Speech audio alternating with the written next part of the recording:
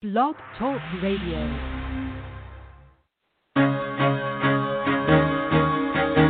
Carol the Coach. Sex, love, and relationships. We talk about it here. Carol the Coach. Compassion with contemporary relevance. I am a psychotherapist. I can be your personal life coach, and I can help you with your issues. There are no problems too small or too big. You can talk about anything. Speaker, columnist, radio TV host, and commentator. Carol the Coach brings messages of wellness and empowerment within reach of everyday people every day. Almost 5 years ago, I lost my soulmate in an accident. He was killed in a plane crash. Life just, for me, has seemed to stop. There are groups all over the city. I teach one. It is a specific way to start thinking so that you shift how you see the world, which then shifts your energy, and then you feel better and you actually see things differently. Carol the Coach. Always available, too, at carolthecoach.com. Now, I've got Russell on the line. I'm 47 years old. I'm a truck driver. I'm married. I have a wife in San Francisco. Okay. I haven't been home in 6 months. My thing is, I don't know if I have a sex addiction or what the problem is. Why do I want what I can't have? And as soon as I can have it, I don't want it anymore.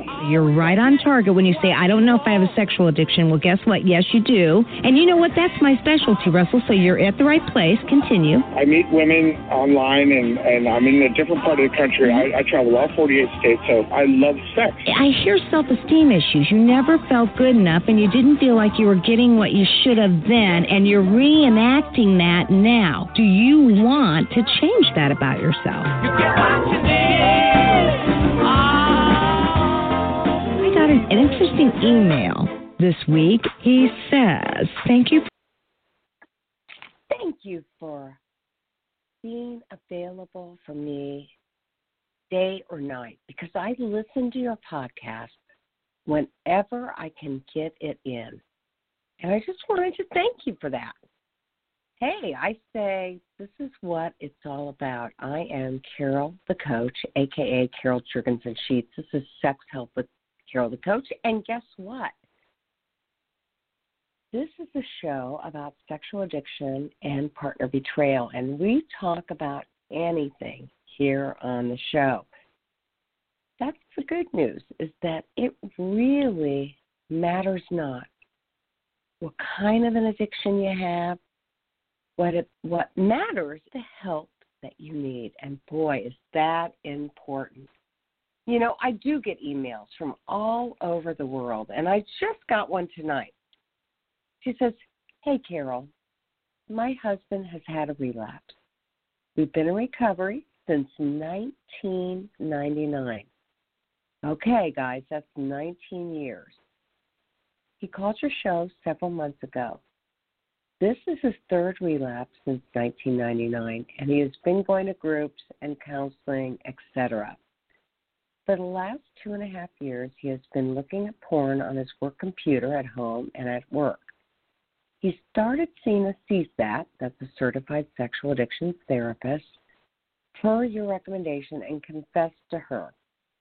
He is working the Out of the Shadows workbook by Patrick Carnes. Okay, that's a great workbook. It's the basics for people that are just really wanting to get skinny on what they need to be doing.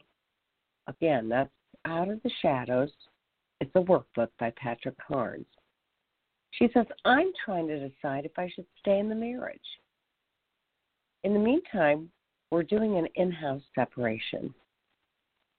Part of my boundaries feel safe for him, and part of them don't. I want a polygraph. Can you recommend somebody in? And then she gives the state. And I got to tell you, I can recommend Mike Turk, and that's out of the Indianapolis area. And he would more than likely, if you go to michael.turk.com, he will probably let you know of people that he believes are reputable in your city. This woman says, hey, I have listened to your podcast, and now I listen to Betrayal Talk Radio. Well, what she's really talking about is that we just started another betrayal program for partners specifically, and it's called Betrayal Recovery Radio, and it's through Blog Talk, and it's on Thursdays at 2 o'clock in the afternoon. But, you know, one of the beautiful things about podcasts is you don't have to listen at the time. You can just go to iTunes, subscribe for free, or go to Blog Talk, subscribe for free, and it is downloaded to your computer, and then you can put it on an MP3, you can put it on a disc, you can listen to it on your specific computer time you want. She says, both have been very helpful, and I sure do know that you really believe in polygraphs. Well, you know, I really do believe in polygraphs, and here's why. I mean, I had just talked with a man about 3 weeks ago who had professed that he was doing really well, and he has been. But it wasn't until the polygraph that he admitted that he had been looking at some images. Oh, yeah, it was only 3, 4, 5 seconds at a time, and that is not a relapse, that's a slip. But the bottom line is, if he continues to create and design that behavior, he will eventually go back to old behaviors. And this was a man that was a voyeur, an exhibitionist. He had molested his 2 children. I mean, he had had a lot of issues in the past. And so there is no guarantee that slips don't lead to full-fledged relapse. And that's what I want you to know. So, yes, I believe in polygraphs because polygraphs keep addicts honest. Polygraphs help that process of disclosure. When you're doing a disclosure, you should never do a disclosure unless it's followed with a polygraph. Because, you know, an addict will tell you, what is denial? Well, I don't even know. I am lying to myself, let alone you. I mean, they forget the frequency and the intensity. They think it's just this or that. So, yes, I am a big, big, big proponent. If you want somebody good in your area as a polygrapher, here's what I would recommend you do. I would either go to 2 different websites with professionals. I would go to ITAP. No, I'm so sorry. ITAP is the organization that certifies sexual addiction therapists. But I would go to sexhelp.com, and I would look up somebody close to your area. And then I would give them a call and say, who should I use for a polygrapher? Because a CSAT will know. That's a certified sexual addictions therapist. And if not, or in addition, you want to go to absats.org because that's our partner-sensitive training program that helps coaches and clinicians figure out what it is they need to do to make the partner feel safe. They, too, typically have people in their area that are trained in sexual addiction, and these polygraphers will know how to ask the right questions. Now, I just talked to a woman. I've actually been working with her for quite a while, and she was wanting a polygrapher. She had come to Indiana from another state, had done the disclosure with me, and then had been tested by my polygrapher. And so she wanted somebody closer to home. She lived about 4 states away, and her husband was given the task of finding a polygrapher. So he asked a couple of his buddies, and his buddies recommended somebody. And the bad news was that this polygrapher charged $800. Oh, I'm probably not supposed to tell you the price. $800 for one question. Whereas my polygrapher here in Indy charges $250 for 5. Whereas in California, I have a couple of people that I work with. They charge $1,200 for 6. Price is all over the board. And, you know, you definitely want to get a good deal, but you also want to find somebody who's trained, who understands sex addiction, who is partner sensitive, who's going to meet with the partner as well as the addict and make both of them feel very, very comfortable. So, okay, that is my recommendation. You know, again, what I really know to be true is that it's important to find somebody that you are comfortable with. All right. So, now I'm going to ask you, what do you need? Comfortable in your own recovery or with your own spouse who may be in recovery? That's kind of an important question to ask yourself. And so often when I'm working with addicts, they are doing great work on their recovery. And so my job is to absolutely positively help them with developing their relational recovery. You know, you've got sex addiction recovery, which is all about the addict. And then you got relational recovery, which is about restoring that relationship. And I can't emphasize, if they're both not being developed, improved, then we got a problem.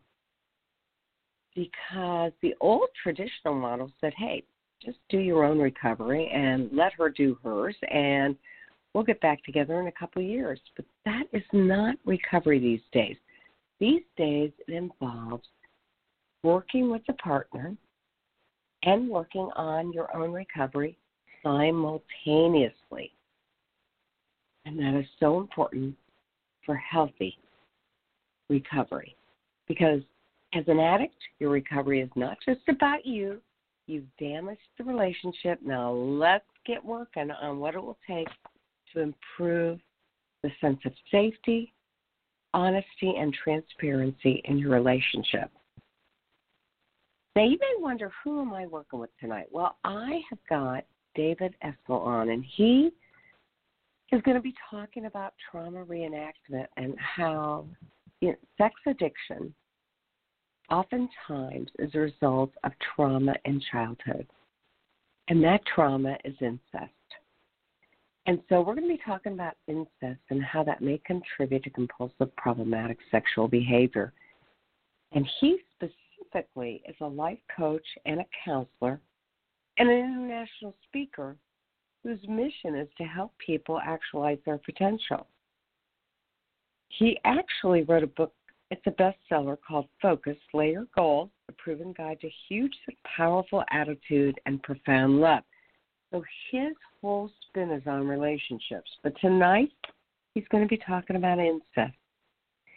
He's going to be talking about who causes incestual relationships, what type of a person is most likely to initiate this type of fractured relationship, and what you should do if a family member initiates, that kind of incest.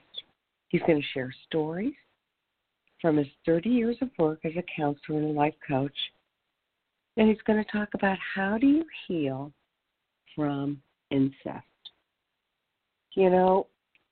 Before I did this work, I actually ran a program that kept families together even though they were experiencing incest. And I want to tell you that with good boundaries and healthy adults working on keeping their children safe, hey, we can get through that crisis, move beyond it, and keep the family together if that's what you desire.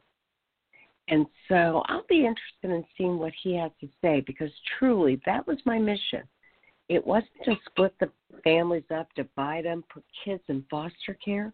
I mean, come on now. How fair is that to children? They get removed from their own place of safety. That's not fair at all.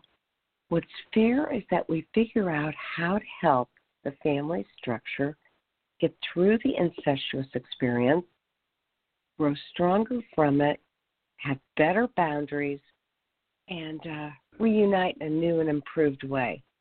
So I want to welcome David Essel to the show. David, it is so nice to talk with you again. Oh, my gosh, Dr. Carol, great to be back with you. Thank you. And, boy, this is a heavy-duty topic, and you have been working with incest for over 30 years.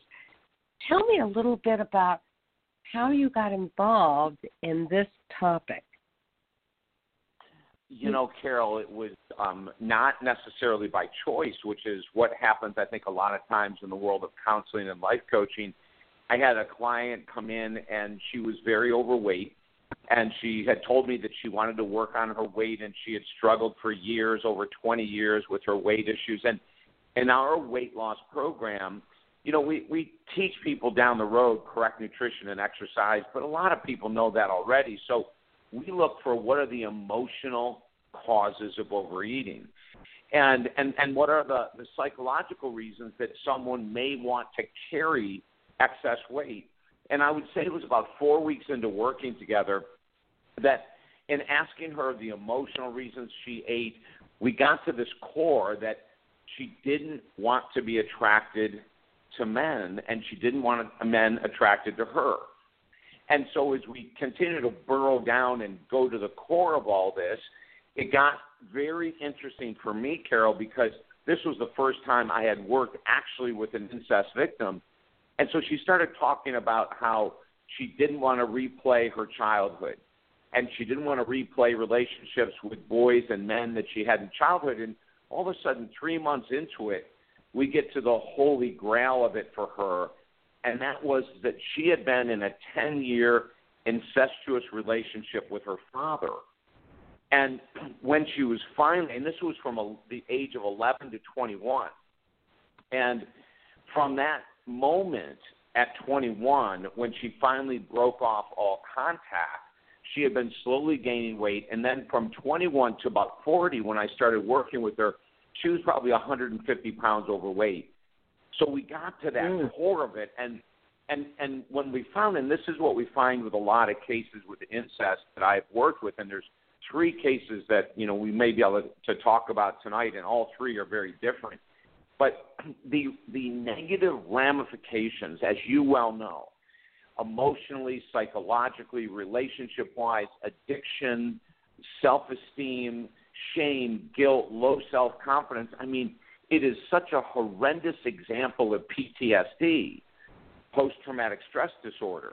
When someone has an incestuous relationship at any level with someone, a family member, a cousin, an aunt, an uncle, etc., is that unless they do some really deep, intense work with professionals, the odds of working through this, Carol, are so minimal. But if they can find the right people to work with, we can break through and we can help them to forgive themselves for any role that they think they may have played. But the toughest part is getting that work done to forgive the perpetrator, which is extremely difficult but possible to do. Oh, absolutely. And actually, I find there is a great deal of grace and forgiveness for incest from the survivor or victim of incest. And so how did you help this woman work through her issues?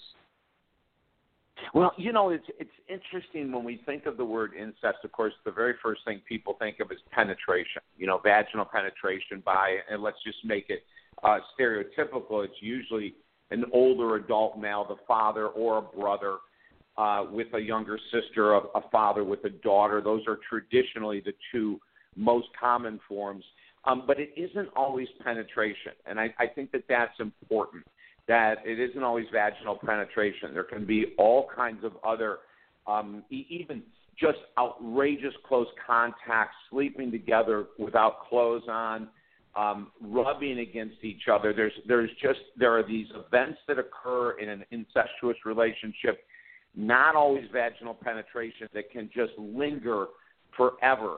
Well, we created this 4-step process, and the very first step, Carol, and we use this with all PTSD clients, And even when we look at people that have been cheated upon in relationships or mentally or physically abused in relationships, stolen from in relationships, betrayed, I think that's probably the greatest word that I'd like to get to your listeners, is that any kind of betrayal, and an incestuous betrayal is one of the most difficult and the deepest to overcome. But step one, and this is what I used with the first client I'm going to share, the one who had gained 150 pounds and hadn't really worked on this issue for 20 years, is that we got her, as well as my other clients, to do intense writings about their anger, their rage at the perpetrator. We talk down the road about any shame and guilt they carry, but the very first thing we try to get them in contact with is the resentment, the rage, the anger. And when you do this in writing, we do it actually in letters to the perpetrator. So in this case, the very first case, that she was writing, Dear Dad. And then we had her go. Now, what I'm going to say next for your listeners is don't do this on your own. Make sure you have a professional guiding you, and I'll explain a little bit more here. You can try to do these exercises, but, a lot of times people will, I call it cross-pollinate, is that they'll jump from one of the 4 steps to the other without even knowing it. So step 1 would be to write, Dear Dad, I am so outrageously angry, or I'm filled with rage because you did this. And then, Carol, this is where it gets difficult. We have them, with our guidance, write about the specific instances and the acts of incest that were done against them, and we have them write them over and over and over in these letters until they reach a state that we term desensitization. And what that means is that now that act has become a fact free of emotion. I use the same exercise with rape victims as we do with incest victims. In other words, we want them to expel, to emotionally and physically vomit the rage, the anger, the disgust that they have at this person for the betrayal and for the act. And what we found is if it's done in specifics, we can get to the core and we can get them to release the anger, rage, resentment, etc. Then they can move on to the stage which is so difficult, and that is forgiveness. In the second stage, they take the same examples that they wrote about their rage, their anger, their resentment, and they say, as this example is, Dear Dad, I forgive you for when you pinned me up against the car in the garage when Mom was gone and did X. So the same thing that she had written 3 or 4 weeks before about I am so outrageously angry at you for pinning me against the car and doing this hideous act, when they've worked through their anger and they reached this whole desensitization, which means they come in and they go, David, I'm actually kind of bored with writing about these acts that my dad did. Then we take them into forgiveness. But the only way we know, Carol, in our work, that someone has worked through forgiveness is when they forgive in writing for the very same hideous betrayal acts that they wrote about with anger. If they can write that out and really truly feel the forgiveness coming through, we have them move forward. But what oftentimes happens with incest victims and rape victims is that they think they're ready to do the forgiveness writing, and as they start that process and they say, Dad, I forgive you for pinning me against the car, and then they just stop. And they can't write anymore because they haven't worked through the anger at the level they need to. So we go back to step 1, and they may write for another 2, 4, 6, 8, 10 days about their anger, and then we bring them again to the forgiveness part. And in the case of the woman I was talking about whose father molested her from age 11 to 21, one of the most amazing stories that I can share with you and your audience is as we took her through these stages and she got to this. Now, this was a year's worth of work, so I want to make this point very clear. This young woman it wasn't overnight. worked with me. It was a whole year. Exactly, Carol. It was 52 straight weeks for her to get to forgiveness. And I don't know how we describe what happened next, but I'm getting chills right now, so I can tell you it was just an out-of-this-world experience. 2 weeks after we were done, 52 weeks after working with her, and she started to shed the weight. She really had come to this amazing state of grace, I call it, this ability to forgive her father for these 10 years of incest and betrayal. 2 weeks when we were done, she got a call from her mother. Now, I will tell you, over 20 years, she had chosen not to go home and ever be alone with her father. And she would tell her mom, I'll come home for Christmas, but I'm staying in a hotel room. I'll come over and eat with you guys, but I'm not hanging around the house. Now, the mother knew what had happened, but she never intervened. She never chastised. She never went to the law. She never did anything against her husband. So the daughter calls me 2 weeks after we're done, and she says, I had a call tonight from my mom, and I'm wondering what I should do. And I said, go ahead and explain what's going on. And she said, my father's in the hospital, and they say he has 2 days left to live. And my mother wants me out there, and I'm just calling to get your opinion. And, Carol, in this situation, I have no opinion. And all I said back to her was, I want you to do what you feel is best for you. And if that means you go, go. And if it means that doesn't feel right, even after all this work we've done, I'm going to honor that choice. If you go, I support you, and I'll be by the phone. You need me while you're gone, contact me. If you choose to stay, I really want you to stay without guilt. So she said she was going to write about it, which I thought was brilliant. A couple hours later, she calls me back, and she says, David, I'm strong enough to go. And this is where it gets so incredible, Carol. She goes into the hospital room, and all the family members were surrounding the father in the bed, and she could tell that he was laboring his breath. And he turned to see her at the doorway, and tears started to come down his face. Now, everyone in the hospital room was shocked because he was basically almost comatose. He had not spoken for several days. He had shown no emotion. They knew he was conscious. But all of a sudden, these tears are flowing down. And she walked over to her father, and I even get emotional thinking about this. And she leans down, kisses him on the forehead, and says, I'm here to say goodbye, Dad.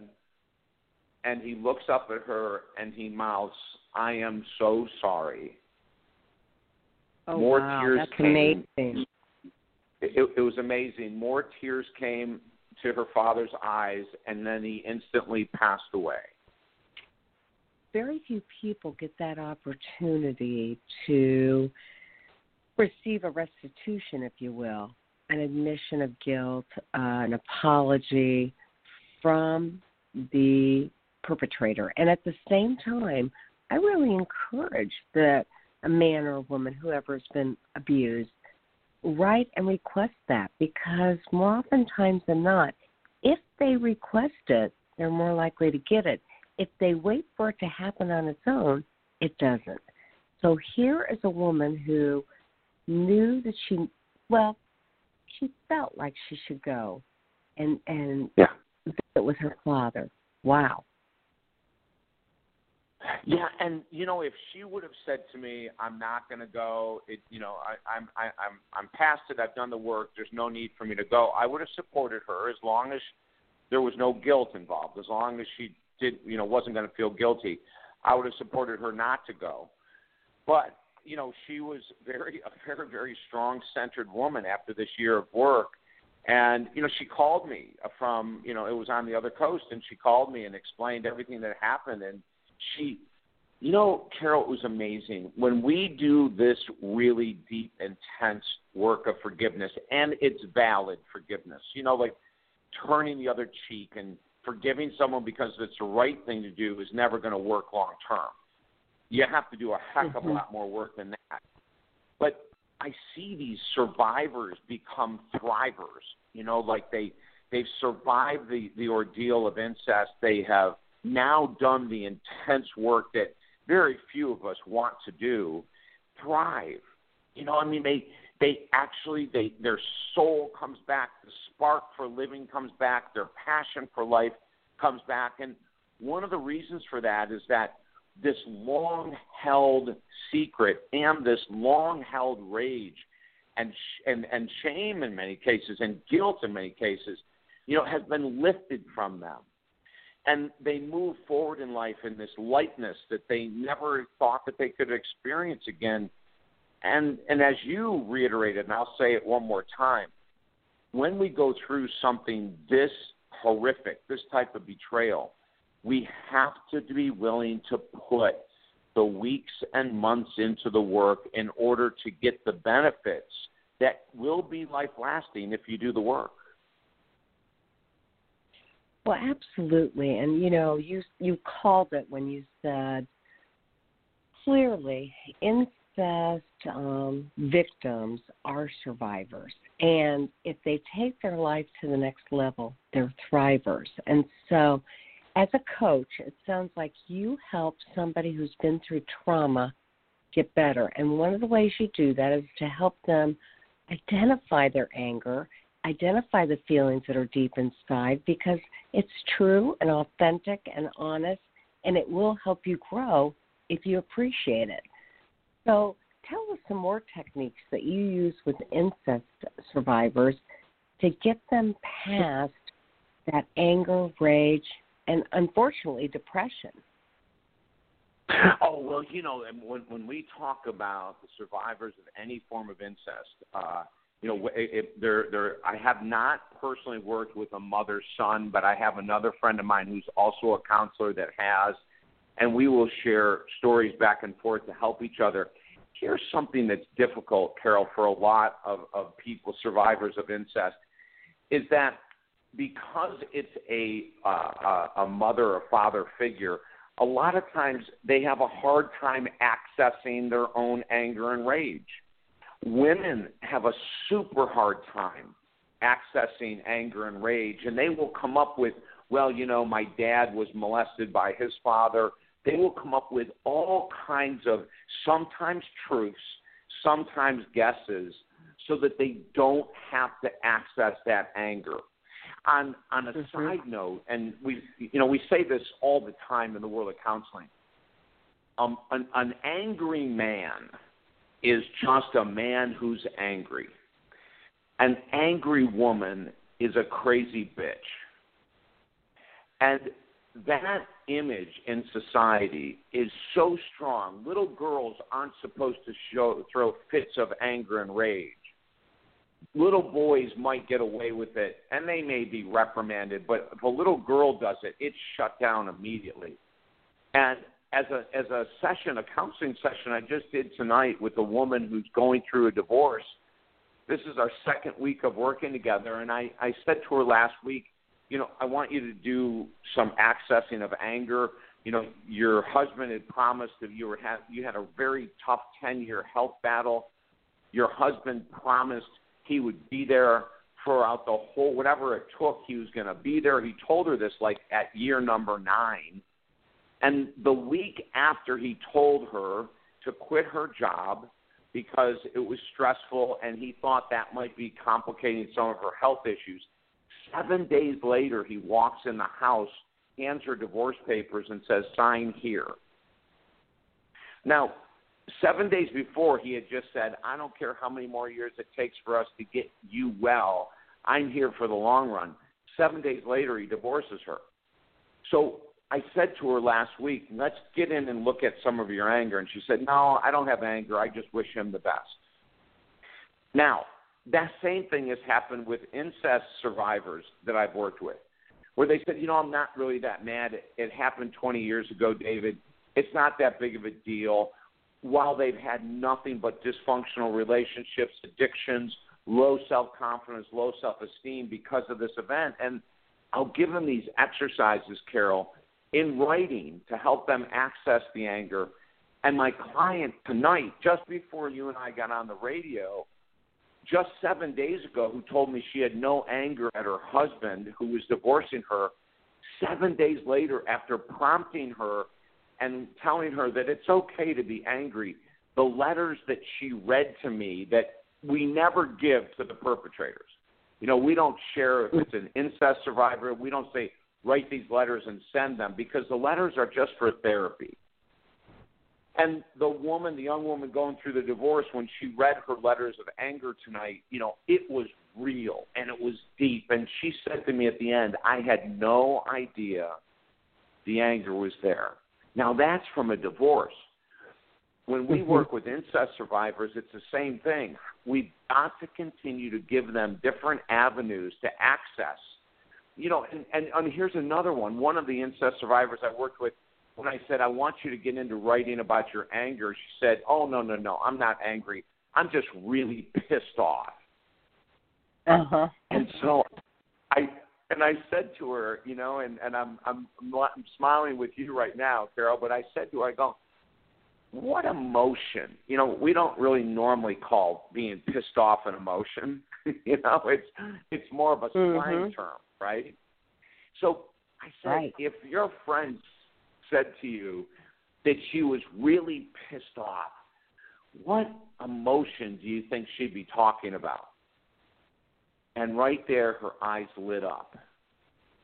And this was an incest survivor who looked at me and said, this is the first time, David, I can admit to you or anyone that I'm really angry, aren't I? And so, Carol, and I just, my heart flooded open for her, because that is the opportunity then to start to heal. We can justify and rationalize, because it's a family member or a favorite uncle, that what they're doing was just a mistake and they didn't mean it, even though it was repeated over and over. So we will try to justify and rationalize, especially women, so they don't have to access the anger, because it's not ladylike to be angry. So we will go at every angle possible in order to help them access anger. And it works. We have to be persistent, but it'll work. And once they can access those emotions, some of them that I mentioned earlier, rage, anger, resentment, and then going into the shame and the guilt that they've carried for years, we can start to see a breakthrough. But one thing I'll say to the listeners, too, that I believe is extremely important is that this just can't be talk therapy. This just can't be you go into a counselor's office once a week and share these events and then you walk out, because you will feel better at some point if you talk about it. But we don't think that's enough to change someone who's gone through such a horrific betrayal. We really believe it's got to be put in writing, and here's the reason why. When you see in writing your rage, your anger, your disgust, your resentment, it finally becomes real. It cannot be compartmentalized anymore, because you want to protect your mom and or your dad or your brother or sister or aunt or uncle. You can't protect yourself from the reality. When it's in writing and you're putting down the specific instances that happened, there's no more compartmentalization. There's no more hiding the truth. It's out there, and now we've got to deal with it. And in our work, the way we deal with it is by repeating it over and over and over in writing until they get to the point of desensitization, which means they're almost bored with the writing. And when we get there, Carol, then I know my client is ready to try their first attempt at the forgiveness of the betrayer. That makes total sense. And David, so many of my clients are sex addicts and partners, and they have experienced trauma on both ends. I mean, not all sex addicts have experienced some sort of molest or sexual inappropriateness, but oftentimes that is part of it. And so they don't make sense of it, and yet they reenact that trauma over and over and over again. Same thing with the partners. Oftentimes they've been sexually abused as a child, and they end up in a situation with a man who's a sex addict and has a component of sexual abuse in his past that then reenacts itself in their family. So now let me ask you something, because obviously this is a specialty that I work with. What type of a person is more likely to initiate this type of a relationship? Wow, that's a great question. Well, the number one form of incest that still is at the top is going to be a father-daughter type of relationship, but not far behind is brother-younger sister. And what we find with the brother-younger sister is that many times the older sibling, the brother in this case, will have been sexually molested by another family member. But sometimes, Carol, it starts out just like it does with little kids playing doctor, where there's this inquisitiveness and there's an openness. And because the family members, the brother, sister, are in such close contact, and I'll tell a story of one of my clients right now in this situation, is that inquisitiveness that starts out as playing doctor. Well, when you have a neighbor or a friend that you're playing doctor with, at night they go home. But let me tell you the story of one of my clients is a woman whose older brother started this with actually one of his best friends. So the older brother was 15, and this little girl was 10. And the older brother and his male friend had been looking through a Playboy magazine when the sister came in the room and saw them. Well, immediately he shut the door and he said, "Don't mention anything to mom and dad, but we want you to look at these pages with us." So this little 10-year-old girl said at first she felt very uncomfortable, very anxious, very nervous that her brother was making her look at nude pictures of women. When the friend of this older brother went to go home that night, well, this brother and sister shared a bedroom. So when the lights went out, he once again brought the magazine out and said to her, not the exact words, but "This is who I'm going to be with one day. Let's pretend. You're her, I'm the man, I'm the husband." Now, because they lived in the same room and slept in the same room, this led every night to this little girl being, quote, trapped in a room with someone who happened to be sexually abused. She finds out years later her brother, who was 5 years older, was sexually abused by an uncle. So he already was behind the eight ball in regards to what was going on with his body, testosterone-wise, puberty-wise. She actually went into puberty herself at 10.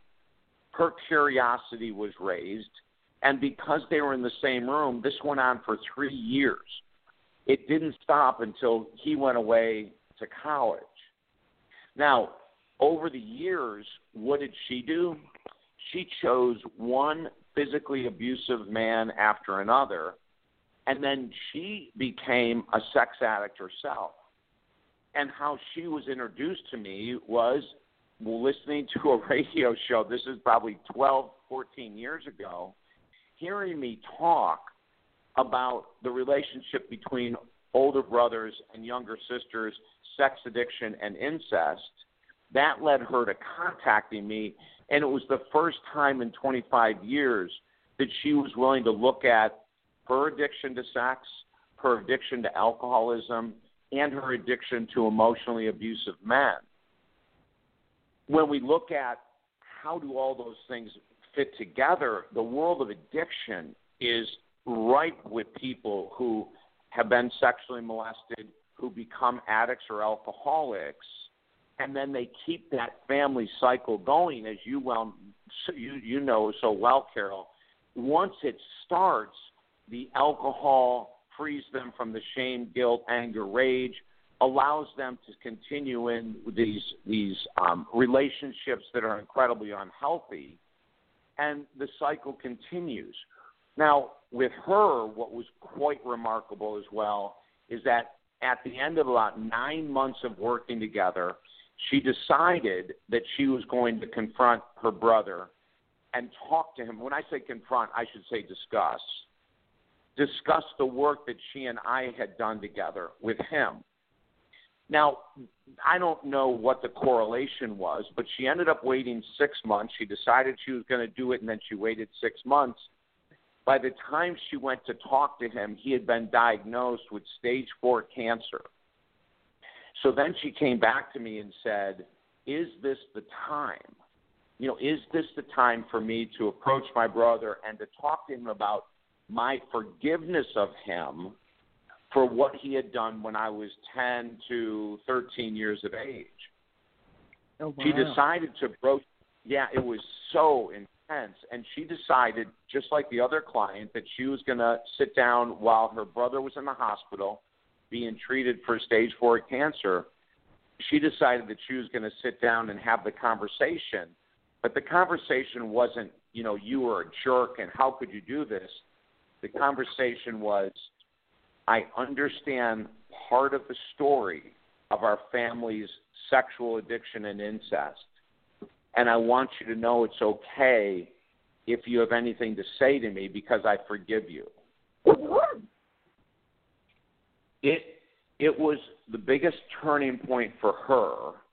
He broke down in the hospital crying, asking her for forgiveness that she had already given him. And then the next thing that happened, Carol, was just so beautiful. Even though we're talking about this outrageous family betrayal, she had stopped drinking while her and I worked together. I had asked her to stop dating for 365 straight days until she had reached the core of forgiveness.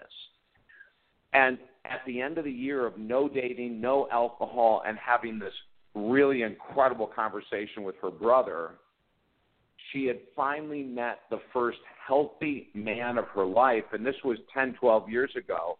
They're still together. She's still sober, still healed, and they have this outrageously beautiful relationship. And when she came in to originally start doing the work, one of the things she was most afraid of was that she would never be healthy enough emotionally to have a worthwhile relationship with a man. Again, the end result of a lot of work and a lot of risk on her part. Yeah, a lot of work and a lot of risk, as well as a belief in oneself. You and I are both coaches, and we know that when somebody does good mental health, and when they work on themselves and they externalize the feelings and they go for behavioral repair, then they're ready to believe in finding something in their life that is more congruent with what they want. And you and I both know that until they do that mental health work, they may sabotage each other, but when they really have done the work, they're open to getting the life that they deserve. And, this is a story that just shows that this woman came from such darkness and made it her own. Absolutely. And for listeners that are wondering if they've been in one terrible, bad, unhealthy relationship after another, it doesn't mean that everyone has been sexually abused and everyone has gone through incest. But let me share you another story that was very confusing for this client. This was a client from Australia that I worked with several years ago. And she contacted me not because she had ever remembered any incestual relationships when she was a child. She didn't remember anything that was that terrible. But she knew that there was something amiss because every man that she was with, it was a horrendous relationship. She had been married 3 times, children with 3 different men, and all of them were just relationships from hell. So we started working together, and we went back into childhood, and there really wasn't any. She could never remember any, touching. She couldn't remember anything that would lead her to be drawn to unhealthy men until I had her start writing. And here's again, when people start doing the written exercises, memories and thoughts from the subconscious mind can come to the surface because writing slows down the conscious mind. So if you're just doing talk therapy or talk coaching, there's a lot of things in the subconscious, Carol, that can just stay stuck there, compartmentalized. We push them to a side. But when you start writing about your childhood, what you remember that you loved, what you remember that feels uncomfortable or felt uncomfortable, because you're slowing the conscious mind down with writing, you can't write as quick as you think or talk. There's opportunities for thoughts from the subconscious to come to consciousness. So as she's writing about all these things in childhood in Australia that she loved, then there was this one block, and it had to do with family reunions. And as she wrote more and more, she started to remember an uncle. And in every family reunion, it was getting stranger and stranger to her what she was remembering. The very first family reunion she can remember, and she was just a little girl, I'm going to say 6, 7 years of age. She remembered feeling uncomfortable with the way her uncle looked at her. He never said anything, but every time she would walk by, it was just she got these vibrations that were just weird. And then a year goes by, and the uncle comes back, and he started saying things that she felt uncomfortable with, talking about her dress and the bows in her hair, but not in a way that felt good. And she couldn't put her finger on it in her writings, but she knew that there was something amiss here. And then as she went down another 2 or 3 family reunions, she remembered that when he came into the house, she intuitively hid underneath her bed. And so everyone's outside, and she goes into the house, and then she sees her uncle coming in after her, and she went into her bedroom and hid. Now, she didn't have a reason to do it, a logical reason, other than how he looked at her and the words he said. And the next thing she knew, he caught her underneath the bed and pulled her up and laid in bed with her. She knew it was wrong. She didn't know what to do because it was everyone's favorite uncle. Now, to sort of jump tracks for a minute, it's not unlike what's happened with the Catholic priests and the Catholic bishops in our country. And most recently, I believe his name is Bishop McCafferty, who has been accused by many young boys now in their 50s of sexual abuse, and he is a pedophile, and how he was the best friend of the family. So the mom and dad trusted him with their young son, who came out in the New York Times 3 months ago saying that this man had basically chased him all over the country, and he never had the strength to stop him, even as an adult, because he was the best friend of the family. Well, going back to my Australian client, she couldn't tell anyone that the favorite uncle in the family had trapped her in her bedroom and had laid in bed and touched her inappropriately.